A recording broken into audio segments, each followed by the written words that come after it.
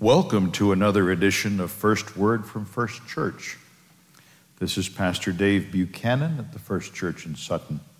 Please enjoy the message, and may God bless you richly through it. Welcome to our midweek reflection for this third Wednesday in Lent. We begin our meditation with Psalm number 146. Praise the Lord. Praise the Lord, O my soul. I will praise the Lord as long as I live. I will sing praises to my God while I have my being. Do not put your trust in princes, in a son of man, in whom there is no salvation. When his breath departs, he returns to the earth. On that very day his plans perish.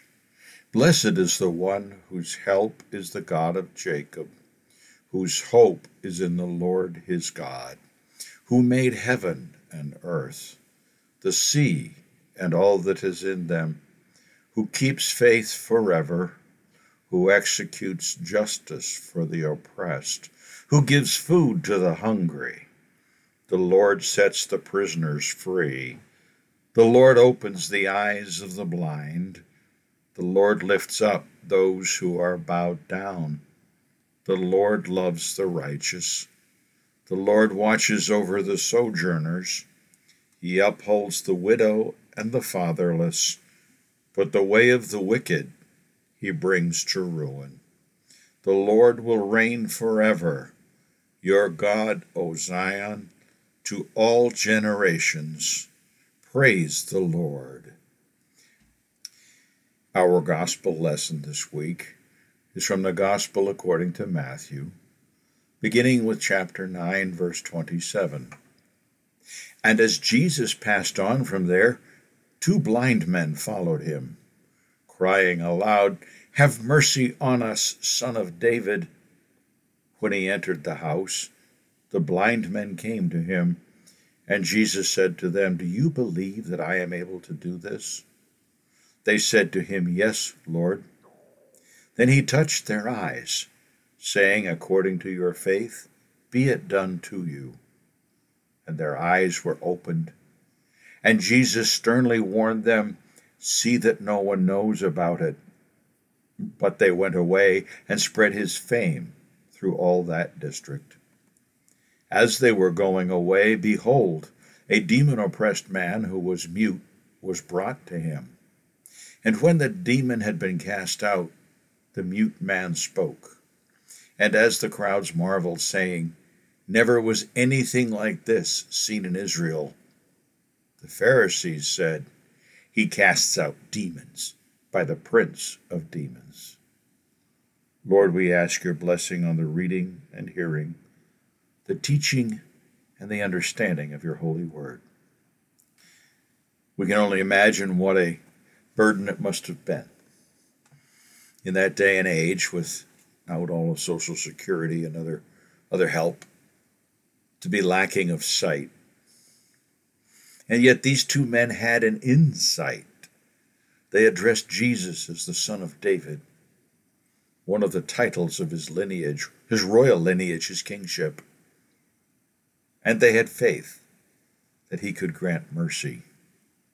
They believed it was mercy because such afflictions were believed to be the result of somebody's sin, either theirs or their parents.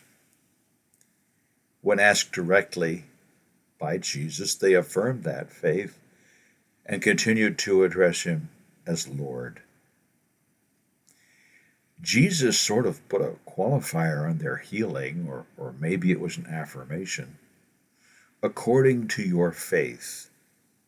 We still use those words as part of the formula when we hold a healing service and have a laying on of hands and blessing of someone who seeks God's healing in some way or another. But Jesus saw into their hearts. He heard their words. He knew their faith. And he applied his healing touch. The touch of Jesus on our lives that can heal like no other touch. We need God's grace and mercy for many things. Perhaps it is a physical ailment for which we need healing, or perhaps the strength to bear it. Perhaps we are spiritually blind and can't see our way ahead in this world so attacked by Satan. So seek the gift of faith as God can grant it. It's not necessary to work to develop it. Seek God's word. Seek God in prayer. Acknowledge God's lordship. Faith is a gift granted by God just for the asking and the opening of heart and mind. In that faith, seek the presence and healing touch of Jesus on your life. Be lifted in heart, given peace in mind, and comforted in whatever affliction seems to beset your life. Remember that in the language in which the New Testament was written, that of the Greek of the marketplace of the day, the word healing also means the word salvation. To be healed is and was also to be saved. And unlike Jesus' request to the formerly blind men, we have the whole story now. The cat's out of the bag. So we can tell of God's healing love, share the invitation with others, help to join them in prayer, join them in comfort, join them in faith. So that even in a social climate that may not be friendly to the understanding and the sharing of that message, we can still bear witness to that healing, to that salvation that is to be found in Jesus Christ. We have a public scornful reaction to that very kind of healing in the very next paragraph. A man oppressed by a demon was brought for deliverance. Now, you can explain away demonic oppression any way you want to. Call it depression, call it mental illness, call it schizophrenia. I have seen and dealt with very directly demonic presence in a person's life. I won't go into the details except to say that worldly science couldn't explain it away, and the loving power of Jesus Christ delivered that person from the oppression. If you believe in angels, and you believe in good, and if you believe in evil, then the Bible says demons are there. I won't say I see them everywhere, but I've certainly stared into the face of evil, and it's a very daunting thing. But anyway, this is not the only time we read of Jesus driving out evil presence.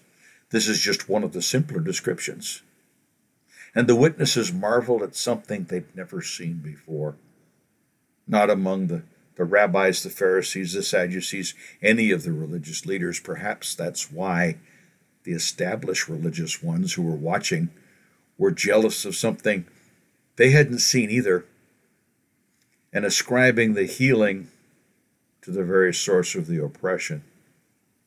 They went beyond mocking Jesus for doing the healing into a condemnation of the very healing. I don't know if it was jealousy. I don't know if it was mistrust. I don't know if it was fear. But instead of praising God for a healing that they saw, they laid on spiritual condemnation. I was in a conversation, church setting actually not long ago, when the revival that was going on at Asbury University in Wilmore, Kentucky came up. Now, this person in the conversation had not heard of the revival. His immediate response was, who set that up? And how did they do it? What are they gaining from it?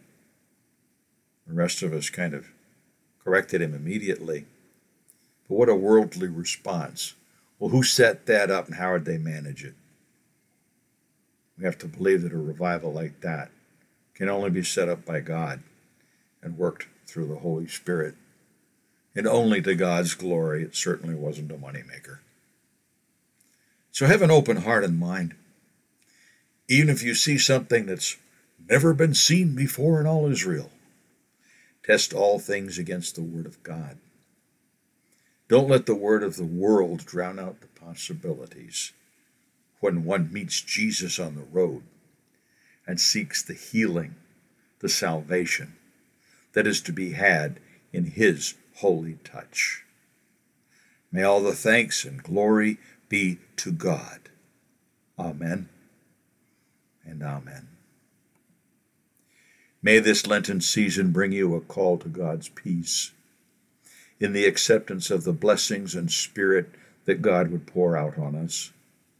Look to God's wisdom, not to human folly, to guide us through this world, to lead us into God's eternal kingdom.